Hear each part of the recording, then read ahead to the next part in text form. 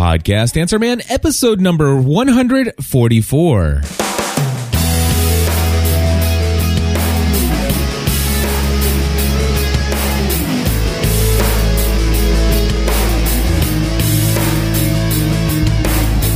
Hello, everybody, and welcome back to another episode of the Podcast Answer Man. My name is Cliff Ravenscraft, and today's episode is going to be another chock-full packed episode of your questions and hopefully some answers to those questions. We're going to be taking a call from Dr. Lamar, who wants to know some ideas of mine related to interviewing folks.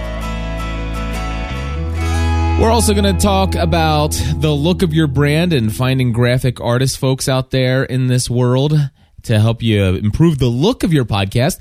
We're going to also take a call from Dan, who wants to ask some questions about some possible workflows or things you can do when processing podcasts of different quality in Adobe Audition. And then, of course, we're going to take some additional calls from some folks here. We're going to be taking a call from Donald and also a call from Brian, and both of them have some questions about multiple podcasts and WordPress. And then we're going to end the session here. Hopefully, I can fit this all in one episode, but we're going to take a call from Gordon. Remember Gordon? Gordon's the guy who called, 2 episodes back. And he basically shared some stuff where, I'll tell you what, we'll get into it. That's going to be an interesting follow-up, to say the least. But anyway, I want to welcome you back. And for those of you who have an eagle eye for details, you'll recognize that, there wasn't an episode of the Podcast Answer Man last week.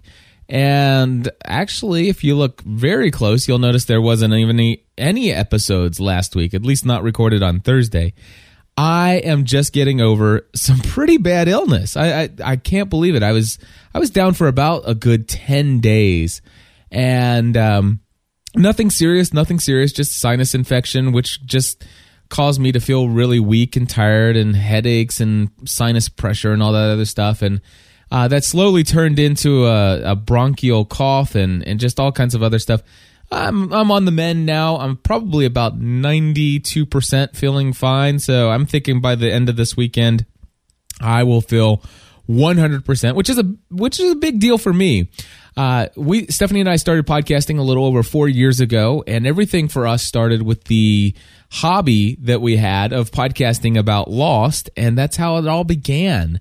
And today that podcast has tens of thousands of subscribers, and we are very blessed to have a community of people built around that show that has some amazing benefits that go along with that kind of community. And that is, Stephanie and I are getting ready to we're getting ready to throw a party for the final season of Lost's premiere episode. So this is season 6 premiere happening on Tuesday evening, February 2nd. And we actually have, so far, 27 people who are traveling to our home to watch Lost with us. And this, you may think, okay, well, that's cool. You got 27 people from your area coming and watching Lost. Well, it's not quite just a couple people from my area. While 5 or 6 of those people are certainly within, 35, 45 minutes driving distance, we actually have, out of the 4 or 5 in this area, or maybe 5 or 6 in this area, the rest of those, or about 20 people, are either traveling literally hours, if not a significantly amount more. We have a friend of ours coming from Belgium for this party. We have a friend of ours who is originally from Germany. She just moved to the States a couple weeks back, and actually could have been a couple months now. But anyway, but the funny thing is she's from Germany, moved to South Carolina, but is currently in Hawaii and flying to us here in the Cincinnati, Northern Kentucky area next week. And we have people coming from California. We have people coming from Virginia, people coming from Texas. I mean, this is the type of community one could build. It is potentially possible. There is potential to build a community around your podcast that would generate such a family feeling that people would be willing to travel great distances just to hang out with each other. And to be honest with you, some of them just coming for, just to hang out for a couple hours and then maybe have breakfast the next day, and they're flying back home. So, don't set your sights too low when it comes to the possibilities of what you can do with your podcast, even if it's a podcast just devoted to a TV show. I mean, it is amazing what can be done. And if you have not read the book Tribes by Seth Godin, I want to let you know that never inspired me to do the things that I'm doing. But man, somebody had seen some of the things that I was doing and then read Tribes and says, Cliff, have you read Tribes? Is that why you're doing all this? And I'm like, what's Tribes? But go get the book by Seth Godin called Tribes, or titled Tribes. As a podcaster, as a somebody who is building something with that you have quote unquote followers or fans, or I prefer to call people community, members of the community. I really encourage you to read the book Tribes, because it really gives you an idea and understanding of the value that you have as a thought leader or as a community leader. People are looking, people out there want to find other people with shared passions, and they're looking for people to lead that. Not everybody wants to lead something, but a lot of people would love to be a part of a family, to be a part of Seth Godin will call it a tribe. And man, I believe if you would just read that book, if you haven't done it already, it may radically change the way you view the folks who are currently subscribed to your podcast. And I would say this: if you're not already starting to form the type of relationship with your audience where these people would love to hang out with each other, before you start thinking about growing your audience, I would encourage you to go and get the book Tribes and learn how to build a community with your audience. So anyway, that's my little topical thing. I've already shared with you here in the front of the show what we're going to talk about today.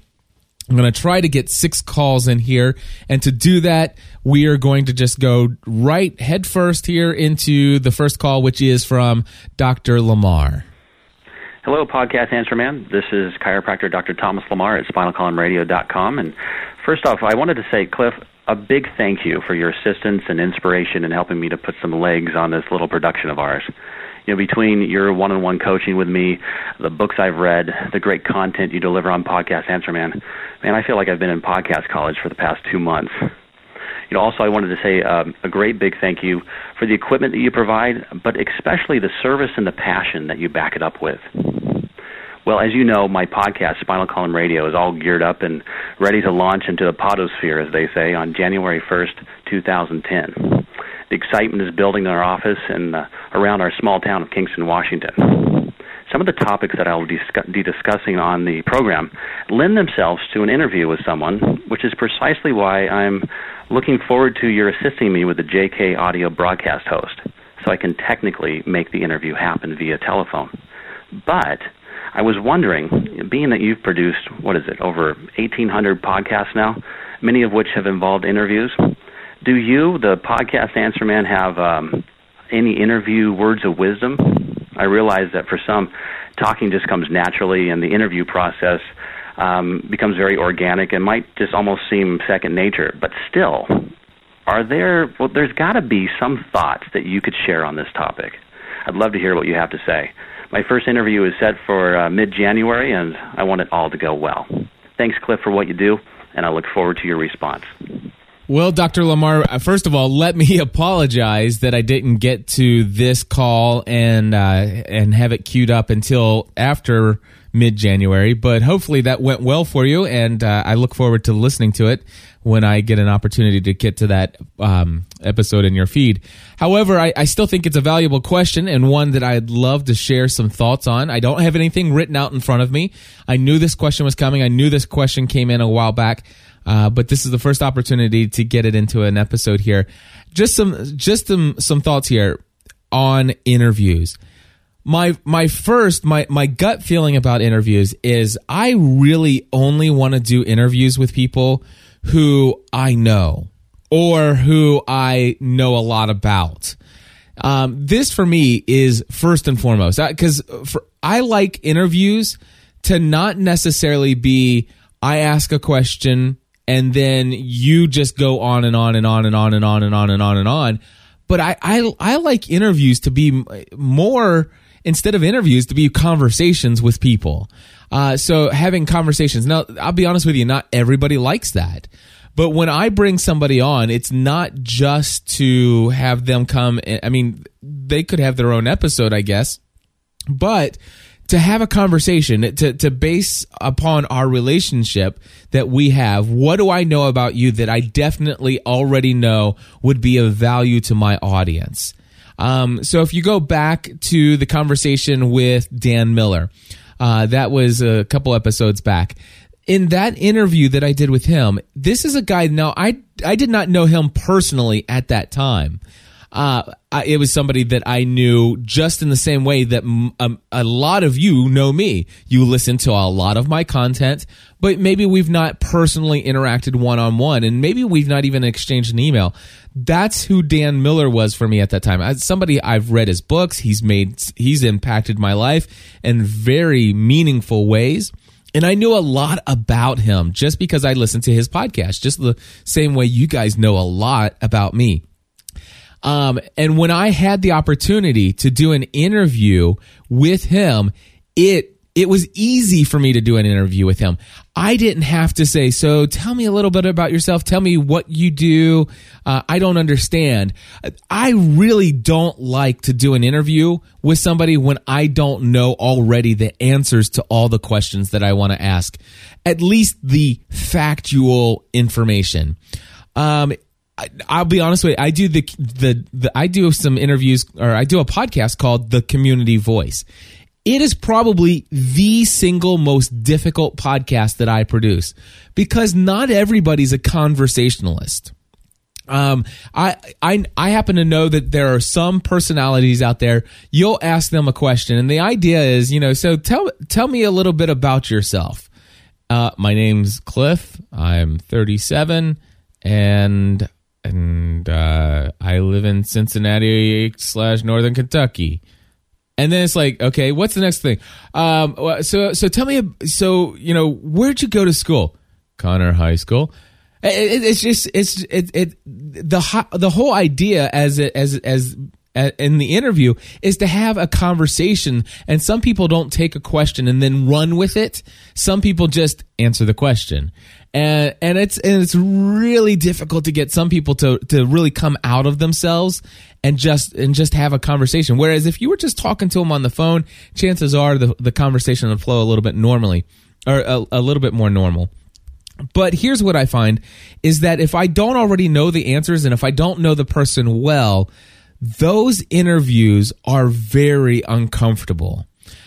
But at the same time, I'm going to tell you, when you get in a situation where you do an interview with somebody and it's uncomfortable, first and foremost, don't do the interview live. I personally do not like to do a lot of interviews live. If I'm not completely confident that I already know the person and I know how the interview is going to go, I prefer to do the interview not in front of a live audience, but just one-on-one with that person. And here's why. Because and this is no matter who your interviewee is, record it and let it go. And this is the big thing: don't be afraid of silence. That's it. Don't be afraid of silence. It may make them feel uncomfortable, but sometimes I'd like to say, so let me ask you this: what book are you reading right now? And the idea here is I don't know. I don't want to just know what book you're reading right now. I don't want you to just tell me the title and the author. My hope is that you're going to tell me the title and the author, and then tell me a little bit about the book and why you're reading it. Or I guess I get maybe a better question with, hey, tell me about a book that you're reading right now and why you're reading it. And if you get a really short response and they don't continue on, the worst thing I think you can do is immediately just change the subject or jump to the next question. Instead, do this. So tell me, let me here's me, the interview. So tell me, what's a book that you're reading right now, and why are you reading it? In the interviewer, you might say, well, I'm reading 48 Days to the Work You Love by Dan Miller. And there you go. You just sit there. Don't say a thing. If they stop at the title, just stay there. Stay silent. 15 seconds. It will kill you to wait there in silence for 15 seconds. But I promise you this. And Steve's in the chat room, and he says, very important to not be afraid to say, tell me more, to ask for more information. And you can do that, but sometimes I found that if you just are silent for a couple seconds, it may seem like, it's been 3 minutes, but really if you just be silent for 5 seconds, just count silently to yourself for 5 seconds before saying, so tell me a little bit about the book. Just go 1, 2, 3. You just count underneath your breath or whatever silently. And chances are, and I found this to be true, that they will be uncomfortable with the silence and will say something in addition to that. They'll continue their response. And here's the good news. In post-production, you can go and edit out that long pause, and it makes them sound awesome in the interview. So I've had interviews where I've talked with people, and there have been times when I let the silence go as long as 7 or 8 seconds. And you talk about, man, does it sound awkward? Does it feel awkward? And it wasn't to, and you got to understand, my desire is not to make my interviewee feel awkward, but the thing is, I know that if I don't say anything, they will. And whatever they say, if I don't interrupt them, their mind is churning. They're for every second that there is silence, their mind is churning, thinking, okay, maybe I should say something. And then they start saying, if I say anything to interrupt that process, then I know for a fact it's going to take their mind off of what they were just about to say. And so I prefer to just do the silence. And then all of a sudden, here's an example. Going back to that, 48 Days to the Work You Love, by Dan Miller. And I really like the book because it's blah, blah, blah, blah, blah. Well, the thing is in post-production, it sounds like this. 48 Days to the Work You Love by Dan Miller. I really got this book because I was referred to it, and it's really, it's just like, boom, they're there. And don't be afraid of the silence. That's the big thing. But again, for me, one of my favorite things to do is to interview somebody I already know very well, because I already know when I talk to Dan Miller what he's going to say about, when I asked him the question, do you think that everybody ought to be working for themselves? You obviously, that's what you talk about a lot. And you talk about not having a ceiling on your income and all this other stuff. And if you were you would do this. Do you honestly believe that everybody is cut out and everybody should be doing their own business? And I already knew before I asked that question, and it wasn't because I didn't send him any questions in advance. I just knew from listening to his podcast and just knowing who he is, what his answer was going to be. I knew exactly the way he would explain it, because I knew that about him, but I wanted to hear him say it in his own words rather than saying, Dan, I already know that you don't believe. I don't state anything that I know about the person that I could get them to say themselves. And so that's what I do is I like to interview people I know, and I want the people that are my audience, I want them to learn these things about this person that I like so much and have gained so much value from. But the things that I've learned about this person, I'd prefer them say it with their own words, because oftentimes it means so much more coming from them. And so that is something that I really enjoy doing, is interviewing people I know. Same thing with Mignon Fogarty, also known as Grammar Girl. When you go back and listen to that interview, it was a conversation. It was two friends or actually it was 3 friends with my wife. The 3 of us sitting down and just having dinner together. That's a conversation that would have taken place had there been or had there not been an Adderall. In fact, it was scheduled to take place regardless. And I asked her ahead of time, do you mind if I bring the Adderall? So, and Steve's in the chat room again. He says, so Cliff, what you're saying, it kind of comes down to preparation and knowing what points you want to hit during the interview. Absolute preparation is key. You know, you have to ask yourself, what do I know about this person? What are the key elements that I want this person to share in my podcast? I just in the same way that today I knew that I was going to take your call, Dr. Lamar, and I'm going to talk about the look of your brand next. And I'm going to talk about some, try to answer the best I can, some processes of to run an audition with different varying original files, and I know I'm going to talk about WordPress, and I know I'm going to touch on Gordon feeling picked on. So I know that this is going to be what's in this episode, and the whole idea of the interview is not to go into it without an understanding exactly what roadmap you plan to take your audience down. So it's kind of like getting in the car with my family. If we're going on a vacation or a road trip, I certainly already want to have the destination in mind. Now, here's the thing. When I go on a trip with my family, is it possible that we might make a stop and take a detour and do something slightly different than what we had originally planned? Is it possible that conversation is going to go down a path that you didn't plan on? Absolutely. And allow it to happen. Allow it to be natural.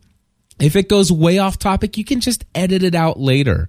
So, just let the conversation flow, but make sure that you know ahead of time the 4, 5, 6, 7, 8 main points that you really desire to cover so that you can make sure that you kind of steer that conversation in that direction.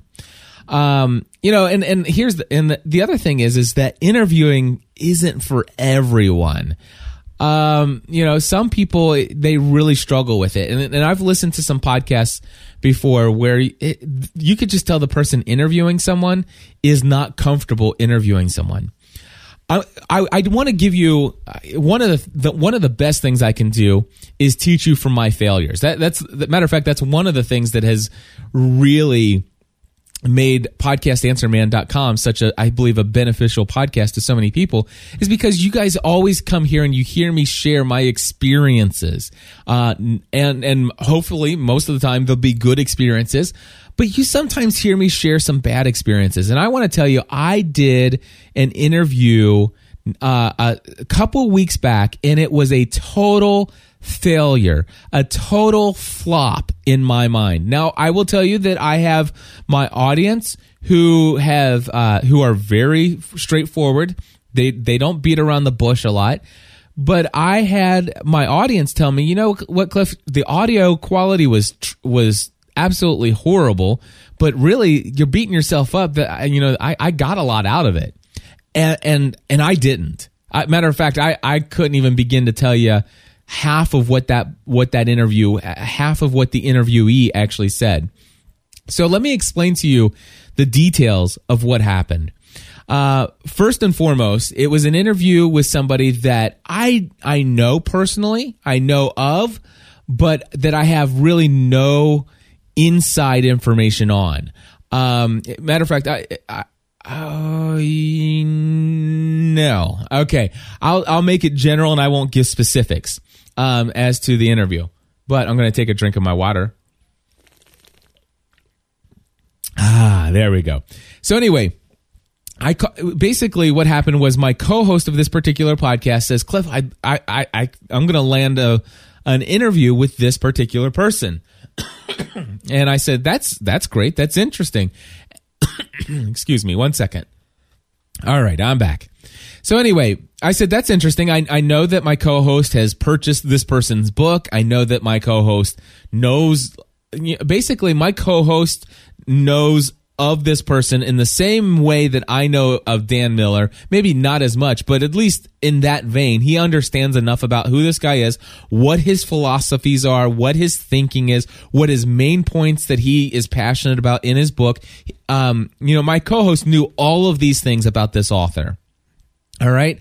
Me, I know the author personally. I've met the person. I connect with that person through social media.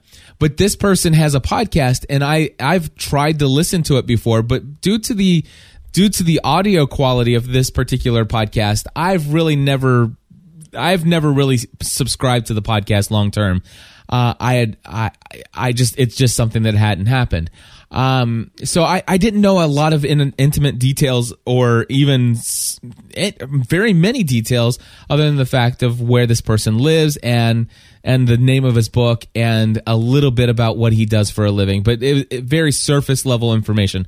So any information that I would get from him during the interview would have all been brand new information. But that was no big deal. We went ahead and scheduled the interview, and the reason why is because I was going to let my co-host drive the show. It's pretty much somebody he knew well, and it's like, yeah, this is going to be great. Well, what happened is it ended up being a situation where that particular week that the interview was scheduled for, my co-host was going to be out of town. He said, it's not a big deal. I'm going to, we're going to be at such and such place and I'll connect via Skype. Well, what happened was there was a snowstorm. They got a whole lot later start than they had anticipated. And not to mention the fact that he forgot to bring his headset. And so, therefore, there were a couple different issues. One, they found some free Wi-Fi in a library, which at a library you don't want to really be too loud. Number two, there's the issue of an internal microphone on your computer versus, your headset. And, let's just say that my co-host's audio quality was absolutely subpar. I mean, and not as a dig about my co-host, but given the circumstances, it could not have been better based upon the circumstances. But anyway, so what happened was during that interview, we got our interviewee on the show, and the situation happened such that during the thing, it's like, Andy, we can't hear you. It's hard to even hear what you're saying. And so what happened was he says, you know what, Cliff, why don't you go ahead and ask the questions? And again, all of a sudden it's like, boom. It's like, I'm already on the spot here because I'm asking questions of things I don't even know the answer to.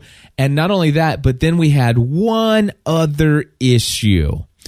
And this particular interview happened in such a way that when we connected with this person via Skype, this is what happened. It sounded like this. I would say, so how's it going today? I'm doing really good, Cliff. How are you? I'm doing great. So it's great to talk to you. Yeah, so this is what I sound like here in my studio. If you don't mind, I'm going to walk around and I'm going to be comfortable here. And you're hearing me through the internal microphone on my computer. And so basically that's how it sounded. He was just using an internal microphone on his, I don't know if he had an iMac or a MacBook or whatever. And I could just barely, I literally was straining my ears to hear what he was saying. And not to mention the fact that I was distracted by the fact that, trying to communicate back and forth with my co-host via Skype, text messaging to find out, dude, can you ask the next question? Can I, where should we go? And I'm just my mind was not focused. Everything in my mind was all, and by the way, and we were doing this, get this, in front of a live audience. And so it was a train wreck. In my mind, it was a train wreck. It was out of actually it's more than 1,900 episodes. I think that will probably be within the top 5 of the single most worst episodes I've ever produced of content.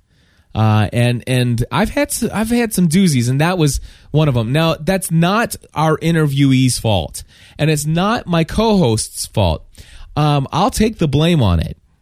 A couple things. Number one, what would I do different? What would I do different moving forward in that scenario?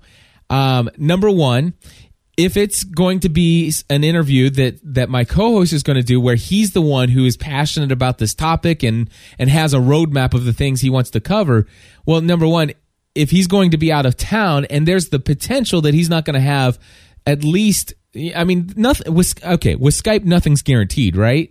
Absolutely not.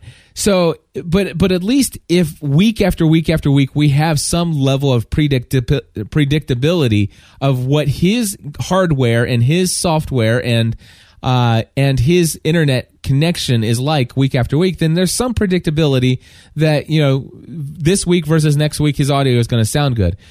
But when somebody takes their gear away from their studio, there is no predictability. And so as soon as he told me that he was going to be out of town, but don't worry, the very first thing that I would do differently this time is I would have said, hey, let's reschedule the interviewee for a following week. So number one, that's what I would have done. Number two, let's say I didn't do that. What could I have done differently? Provided knowing for a fact that my co-host was inaudible, very much so, in that episode, what could I have done differently so that at least I could have been hearing the responses that were given and focused on it? Number one, I could have dumped the co-host on that call. I could have said to Andy, I'm sorry, man, I'm going to dump you off of the call here so that I can focus one-on-one with the interviewee. All right. And that would have actually taken away that portion of all the different, multitasking things. I already have the live show going on. I already have the fact that I'm concerned about the fact that I don't know a whole lot about where the roadmap is of what this episode's even going, what's the purpose? What are the main things we want to bring out of this? And how is it going to apply to our audience? What I don't even know the idea behind it. At least I could have had the conversation one-on-one with the interviewee, and this is another thing I would have done different. So I would have asked Andy if he wouldn't mind if I just did the interview. So here's the other thing I would have done, and in the future this will happen. In the event that somebody calls in and they sound like this, and it's like, okay, so I'm over here. In the event that they sound like that, I basically will say, hey, you know what? I'm having a really tough time hearing you right now. Is it possible that you have a headset that you could plug in? Or if you wouldn't mind, if you're using an internal speaker, can you kind of lean up towards the internal speaker so that you're closer to it? And if that's a problem, I'll tell you what's your phone number? I've got a telephone here and I can bring you in by phone and I'll just call you. And so those are the things that I can think of that I would have done differently. But I didn't think to do those things. It was the first time I had one where that many different things went wrong. So again, in that interview, what went wrong? Number one, I did not have a personal connection and tie to either the content that should have been brought out of the interview or the person himself. My co-host was in a situation where he was out of studio and had some circumstances beyond his control, and therefore he was inaudible. And number three, the interviewee had been using techniques for his audio, which was very comfortable for him, but did not lend well for audio quality. And I had a very difficult time hearing what he was saying. So it is very difficult. Now, Steve's in here, he says, you can't be concerned about offending the guest in a situation like this. More than likely, they'll be thankful. They want their message to be heard thoroughly and clearly. And Steve, that's exactly right. My problem was, and you know what? I don't know that I was necessarily concerned about offending, except for outside of the fact that my mind was just all over the place. All I felt like is like, oh my gosh, if I was an engineer of a passenger train, the only thing I know is I'm looking ahead and I see another train coming at me head on, and this is not going to be pretty. And I was, or it would be like I'm sitting here, I'm a deer in the middle of the highway, and I'm blinded by the lights. I'm about ready to be smashed. And that was the feeling I had. And so even if I didn't have to strain, I was just having a really difficult time. Matter of fact, I was sitting there. I would ask the question that my co-host had already put into the chat or into the show notes, because he had a list of questions, and the questions weren't my questions. And usually when you write a question, you don't write a question out word for word. You kind of just write down an idea to keep so that you can naturally ask that question. I didn't know what the questions were, so I'm sitting there asking these questions word for word. The interviewee was answering that question, and I was immediately, while the interviewee is asking that question, I was then looking at the next question, trying to find a way to formulate it, not able to even focus on it. Was a train wreck. It was a train wreck. So, my friends, learn from my experience. Be prepared. Only do interviews with people that you know where you're going to send the interview. Where you're going to be at the end of this interview. It should be before you hit the record button. You should already have confidence that when you hit the stop button, that you will know ahead of time. That when you hit the stop button, that you will know whether or not you got all the information you needed to get out of that interview, so that it would benefit your audience in the way that you intended for that interview to benefit your audience when you first set up the interview. So, Dr. Lamar, those are my thoughts. Hopefully that will be helpful. Next, we're going to go to Mike, and this is Mike's question. Hi, Cliff. This is Mike calling from the Words from Nerds podcast, calling for the podcast Answer Man. My question is related to building your brand. I consider myself above average when it comes to the technical side of managing a website, whether that's setting up the server, configuring RSS feeds, or what have you. But I don't feel that I'm that good when it comes to the artistic side of things. I think my site and my logo both could use some sprucing up from a graphic artist or web designer. And so I was wondering if you had any tips for finding a good, reputable designer that beats doing just a Google search. Thanks in advance. Keep up the good work. Bye-bye. Mike, thank you very much for your call. And before I answer your question, Steve in the chat rooms typed in here. He says, I hope you don't mind me adding my, all this 2 cents on the subject. He says I'm passionate about it. Steve, my friend, 2 things here. Number 1, it's why I do a live show. I do want to hear your guys' 2 cents, and I love the interaction. And in many of my podcasts, the live chat room sometimes is a fact-finding or a fact-checking place. And plus, you led me and helped me, navigate through the answer there. So first and foremost, I appreciate that. And number 2, if I totally disagreed with your 2 cents, or if I got so involved in the show, I could just ignore what you have there and just move forward. But I appreciate it, and I just want to let you know that. So back to Mike. Mike, again, great question. I recently did a tech tip blog entry over at podcastanswerman.com. You can click on the category in the sub-navigation menu on our site that says Tech Tips, and it'll basically filter out all the podcast episodes, and you'll just see blog entries that I put together. And one of the most recent ones, blog entries that I did, was about the look of your podcast. And I think this is so critical. When people are finding you and they listen to your podcast, their first impression is not your audio quality. I wish it were, because that would be great. No, the first impression of your podcast is, number 1, either your website, or number 2, your listing in a directory. Most popular directory being iTunes. And so your artwork, your 300 by 300 image, I know that they suggest 600 by 600 for Apple TV. I still prefer 300 by 300.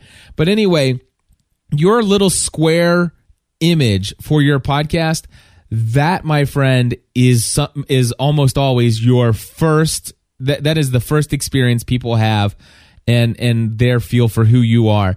And if it is just halfway done, it's not going to leave the best first impression.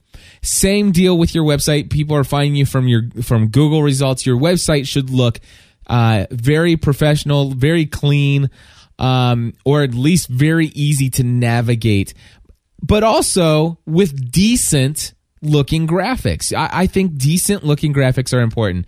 Now, as far as where you can go, now it was funny.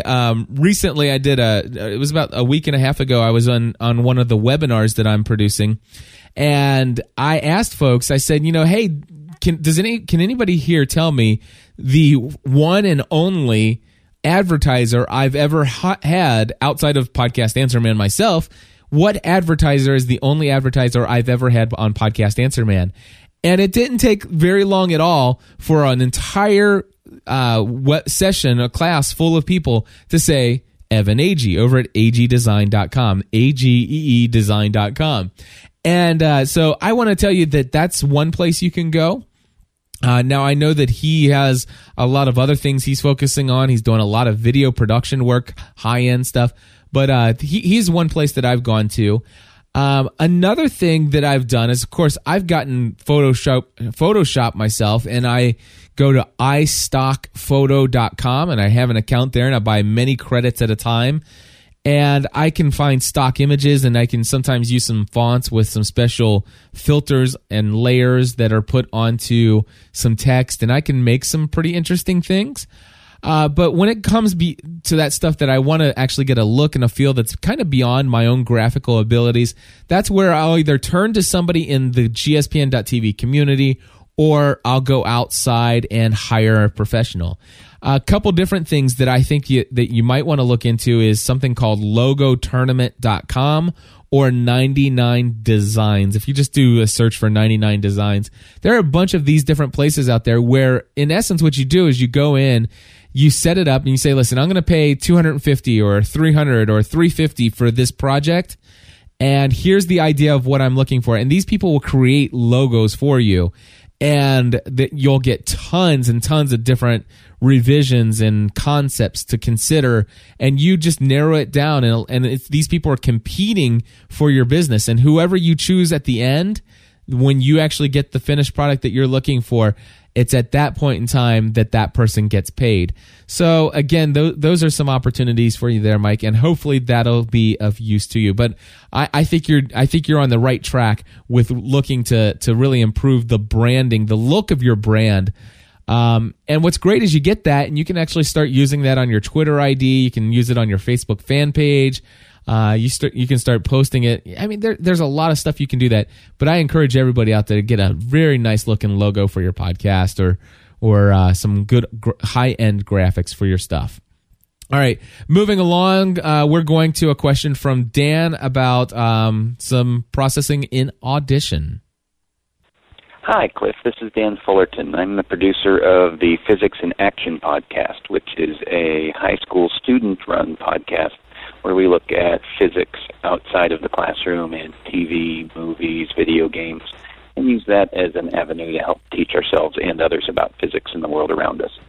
The reason I'm calling, I've listened to quite a few of your podcast Answer Man episodes, and you talk quite a bit about using Levelator or using Adobe Audition as an even better tool in which to clean up audio files. Working with students who have a variety of different equipment, I oftentimes get a wide variety in the quality of the audio files that they submit. One of my questions, using Adobe Audition, is there a preferred workflow for how best to go about cleaning up these files between compression, between noise reduction, hiss and click reduction, normalizing? What order should I be doing these things in? I'm not sure if there's a straightforward answer to that or not, but wondered if you had any pointers there. Take care. Best of luck. Happy New Year. Bye.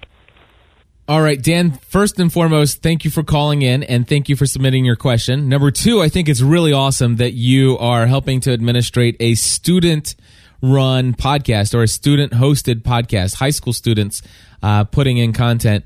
And number three, Oh man, do I feel sorry for you. Seriously, I can't imagine.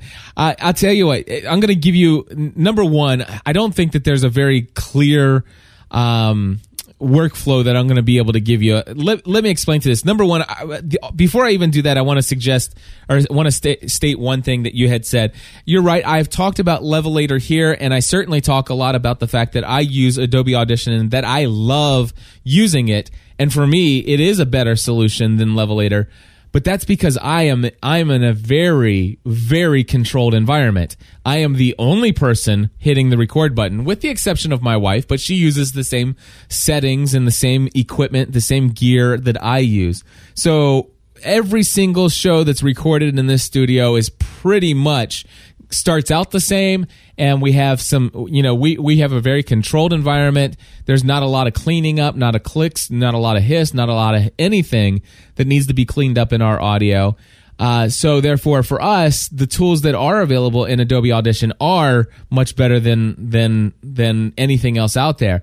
However, I don't want to say that Adobe Audition has anything that's quote unquote better than Levelator. I think it can duplicate a lot of things that Levelator will do, all within Adobe Audition. Although I will say in some cases, depending on how your audio is, Levelator may be a better tool because it kind of does it does all of this stuff in one pass.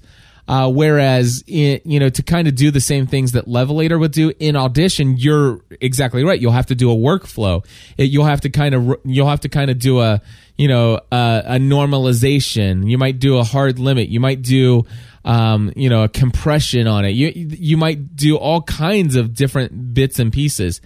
So I don't want to put out there that Audition is better than Levelator. I think Levelator is a great product. In fact, I think they just updated to a newer version. They just upgraded or updated the software. I don't personally use Levelator though. I haven't used Levelator in about 2 or 3 years.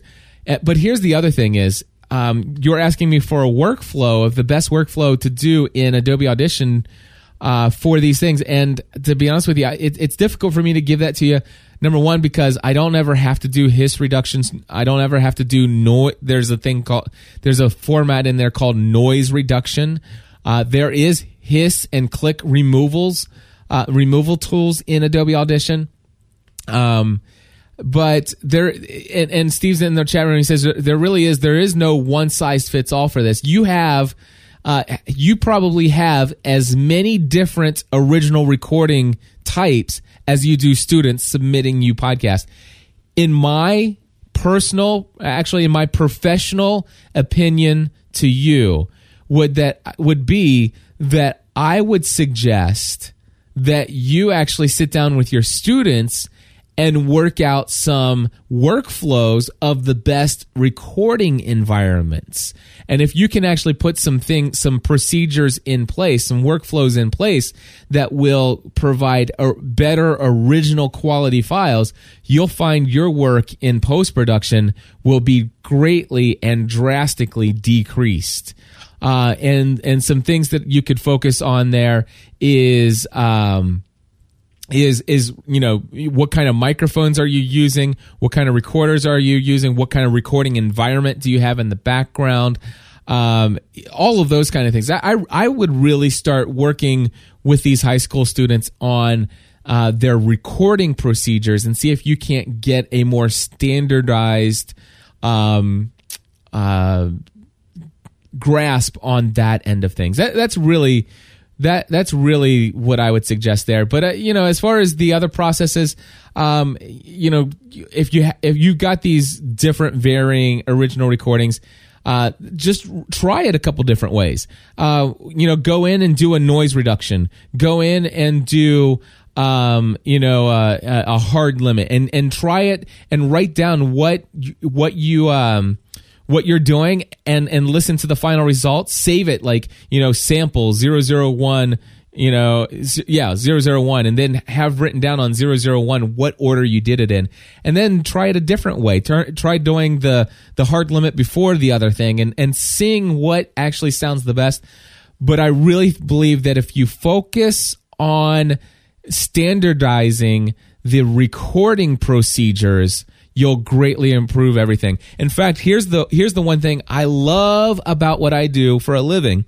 I've got people who hire me all the time to teach them how to podcast much in the same way that I podcast. Now, this isn't, when you hire me, please understand, and my clients do understand, that I am not teaching them the only way to podcast. I may not necessarily be teaching them the quote unquote best way to podcast, because you know what, I think that is a relative term. What is the best way to podcast? Well, the best way for me is to do it the way that has always worked best for me. And are there easier ways? Are there different ways? There's a ton of different ways that you can record. But when people hire me, I love it when they say, Cliff, just show me how to do it the way you do it. Get me the equipment that you use. And I love it when somebody gets a microphone, a mixer, and a digital audio recorder. I love it when a computer is not even in the equation, because what I can do, especially if somebody has the Heil, they have a decent mixer, and they have the Edirol recorder, I can say to them with all certainty that I know from experience, I can get you a recording where you'll have the perfect audio levels 100% of the time. And I can say that out of the basis that I've done more than 1,900 episodes, and I know it's reproducible. And not only that, but I can tell you that my clients have the same exact result when they have that. Now, the thing is that if somebody says, well, Cliff, I'm really interested in the microphone and the mixer, but I have to kind of put this to piece. So for a while, I'm going to be recording into my computer. And at that point, you break a chain in what my production is. And so therefore, I can guarantee you that your original quality of your microphone sound is going to be great and your mixer is going to be mixing fine, but there's nothing I can do to give you any kind of understanding of how your computer is going to react when it comes to ground loop noise, ground floor interference from your computer, and all those other things. And it does introduce a lot of quote unquote unknowns. And so this is why trust me, if you want to hire me and you want to record into a computer, I've got a lot of clients that do that.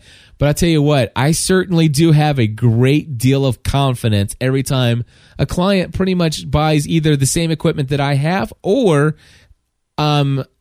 equivalent equipment. I mean, it doesn't have to be the Edirol R-09 digital audio recorder, but if you get a digital audio recorder, and you've got a mixer and you've got a microphone, it could be a Shure SM58 and an $89 mixer and a $200 Tascam DR07. And you know what? I can still pretty much guarantee you that we can duplicate very close to the type of quality of audio that I have. So I really think my professional opinion there, Dan, is instead of trying to find the right workflows for all these different things, put some procedures into place and try to hone it down to where those original recordings are the best as possible before they even come to you for post-production. Moving on to Donald, who's calling in next about WordPress. Hey, Cliff. This is Donald from Louisiana. I run the X-Files podcast, and I have a question. Now, I know that you said in your last show that you run all your podcasts from one or two WordPress installations. Now, when do you think is a good time to stop making all the websites? I mean, me personally, I started with a Lost podcast. I did an X-Files podcast. And I recently started a Fringe podcast. So now I have 3 WordPress installations, 3 domain names, and I have 3 installations. And it's becoming kind of a hassle to keep logging in, logging one, logging out of the other one, checking the comments in one, going back and forth, just a lot of hassle. And I know you said that you run them all out of one. So when is a good opportunity or a good chance to stop making new WordPress installations and I guess make a just one big site and then pull from the category feeds like you do? And another question kind of related to that is it too late for me to do that? I love my websites. I have 3 different original websites. They all are based on the same thing. So they look alike, just different colors, different elements, stuff like that I customize. But I don't want to lose them. but it is becoming a hassle. Is there any other way to like link all three together? That's probably a dumb question. Probably can't be done. But when is a good time to say, hey, I'm going to stop making all these websites, and I'm going to just make one website and pull everything from there? Love the show. I bought some things from you before, and they all worked out great. You're awesome. You have the best advice. So just giving you a little plug there. All right. See you later. All right, Donald, thank you very much for your question. And we've got Brian coming up next, and he's got a similar question. So one of the things that I want to explain is, first and foremost, I made the decision to kind of merge everything into one website when I was about ready to launch my fourth podcast. So I had the Weekly Lost podcast, which was one WordPress installation. Then I created a podcast called My Crazy Life, which was another WordPress installation. Then I created a podcast called the About the Church podcast, which was a third WordPress installation.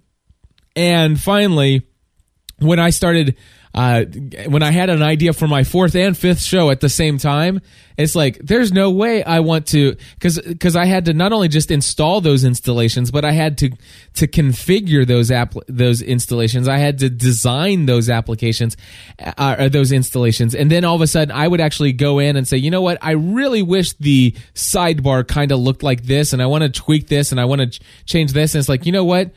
Since I've done it here, let me go make that change in the second WordPress installation, and then in the third, and it was just getting crazy. I imagine that some people would tell you could probably try to use WordPress MU, multiple user. I've really never played with that myself, but here's what I do for myself at gspn.tv. I use one WordPress installation, and I put all of my stuff in categories. And before I go any further into that, let me go ahead and bring in Brian's call. Cliff, Brian Macbeth here again from the Kansas City area. You recently made the comment about having one installation of WordPress for several of your podcasts.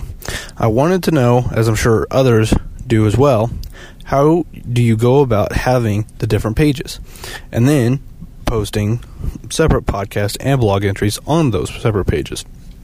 Myself and several friends are all combining efforts to make our podcast/website even better, but would like to simplify it even further than you have already helped me with.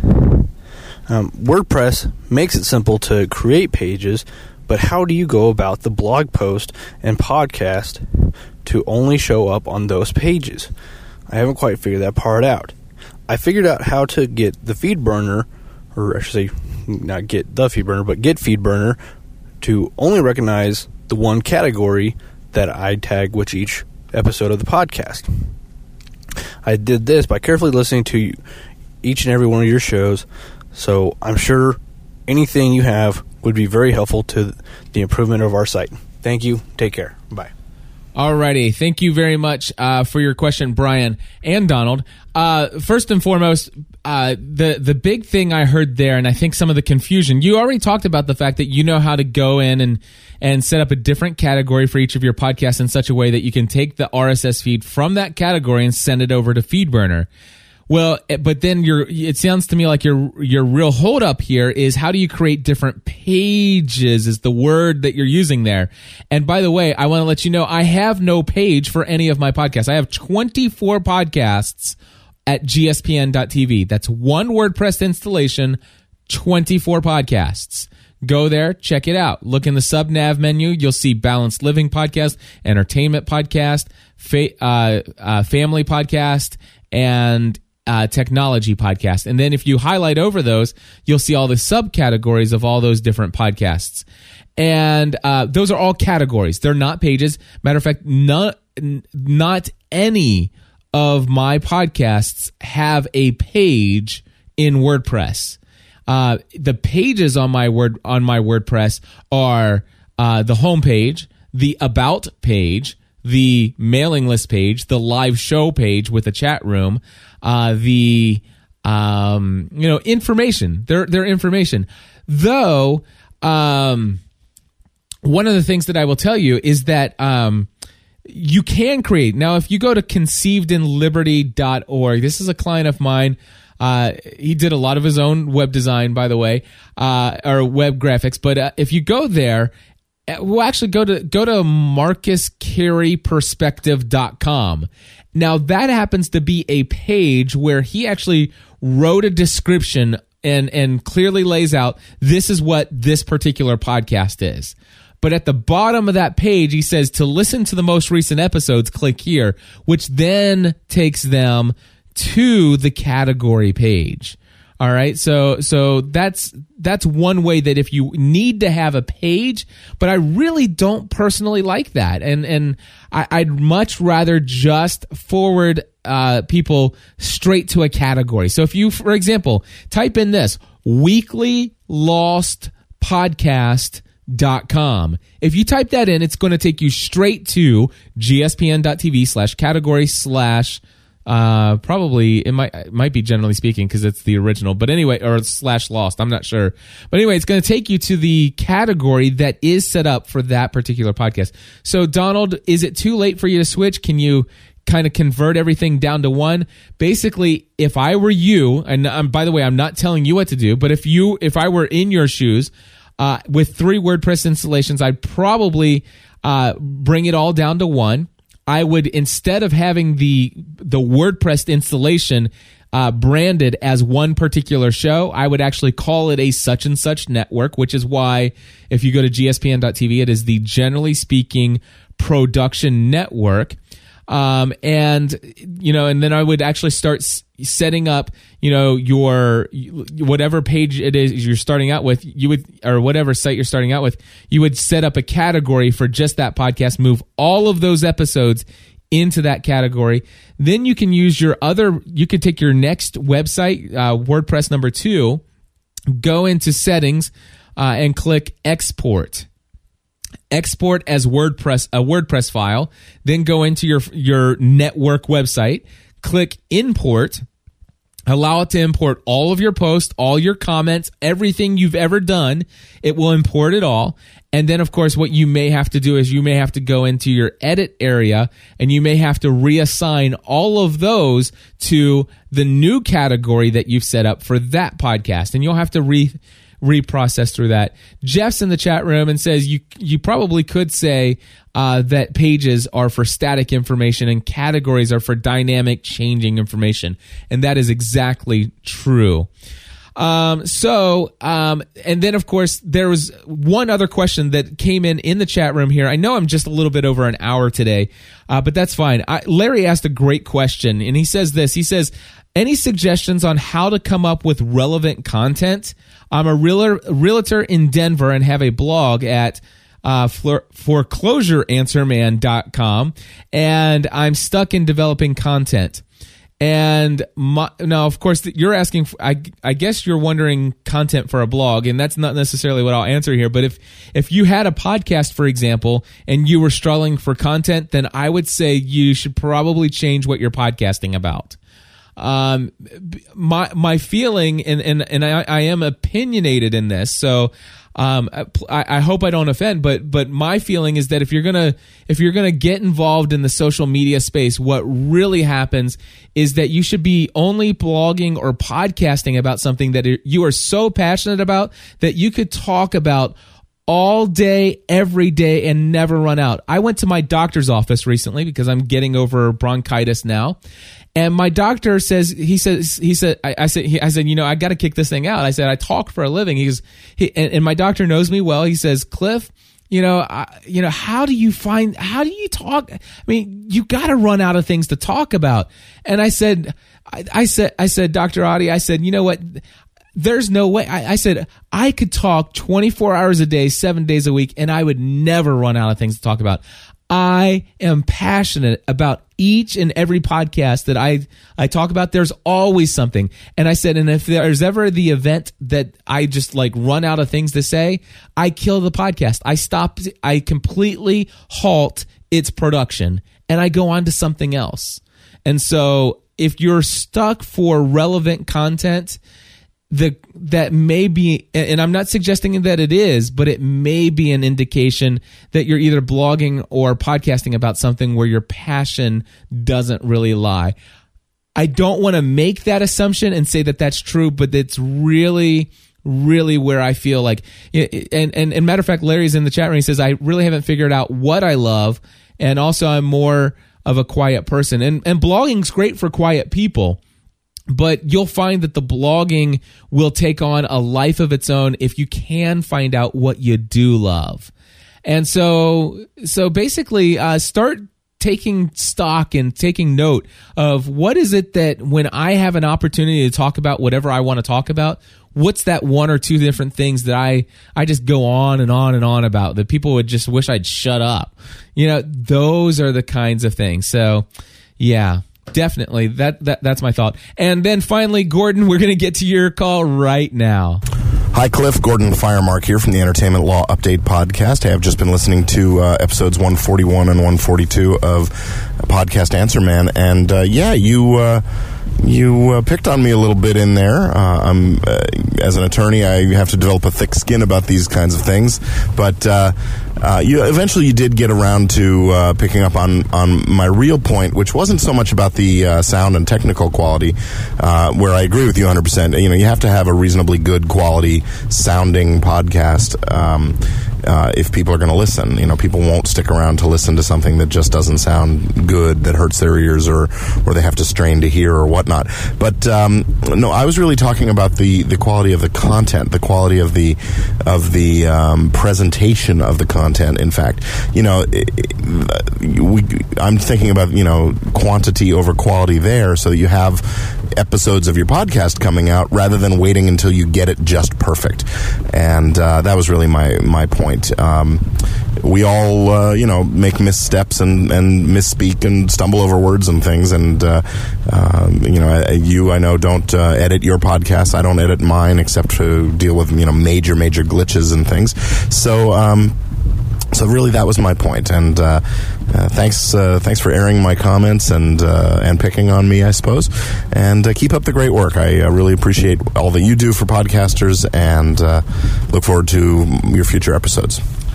Gordon, thank you very much. And by the way, in the chat room, just want to say this. Jeff Long is in our chat room, and he says, I love his podcast. It's great for law and video, and I'm a video producer. So, Gordon, you've got somebody who's a fan in our chat room here live today. And, folks, that's the Entertainment Law Podcast, Gordon Finemark, and you guys should check it out. But anyway, I just want to let you know, Gordon and I exchanged several emails when I had gotten this voicemail, and he and I exchanged like, I hope you don't mind that I picked on you. I didn't mean to pick on you.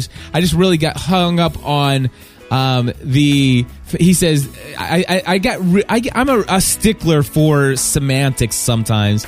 And I get so hung up on certain phrases that I just want to make sure that people don't get hung up on as well. And I think one of the things he said, quantity beats quality, and he said every single time. And that's what I just couldn't let that go, and it's a part of my personality. Well, anyway, I just wanted to.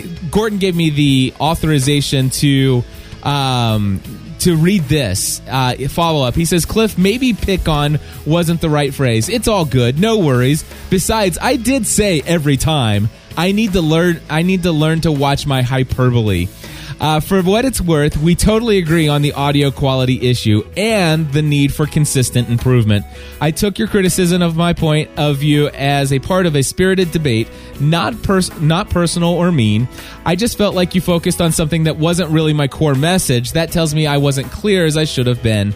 That's another point. If a person can't take some criticism, he or she should probably not be podcasting or doing any other thing to be to put yourself as a public figure. That's just asking to be heard. The important thing is to always be mindful of the spirit which criticism is given. If it's meant to be constructive, helpful, etc., take it as such. If it's just mean-spirited and intended to hurt your feelings, then accept that the giver of the criticism is the one with the real problem. I'm an avid listener. I'll continue to chime in when I can. It takes more than a little picking on to shut me up. Keep up the great work and don't worry about censoring your thoughts. If I make a stupid or imprecise statement, call me on it. I can take it. Best regards, Gordon. Gordon, I love you, man. Thank you very much. I'm blessed to have a listener like you, my friend. And hey, real quickly here, this podcast is sponsored by me. That's right, podcastanswerman.com. You can contact me to buy your own Heil PR40. You can contact me to buy all kinds of audio equipment, but more than anything, you can contact me about website consulting for your podcast, getting it configured and set it up so that you can get away from maybe Blogger or one of those other places, or you can hire me to train you how to podcast from the beginning.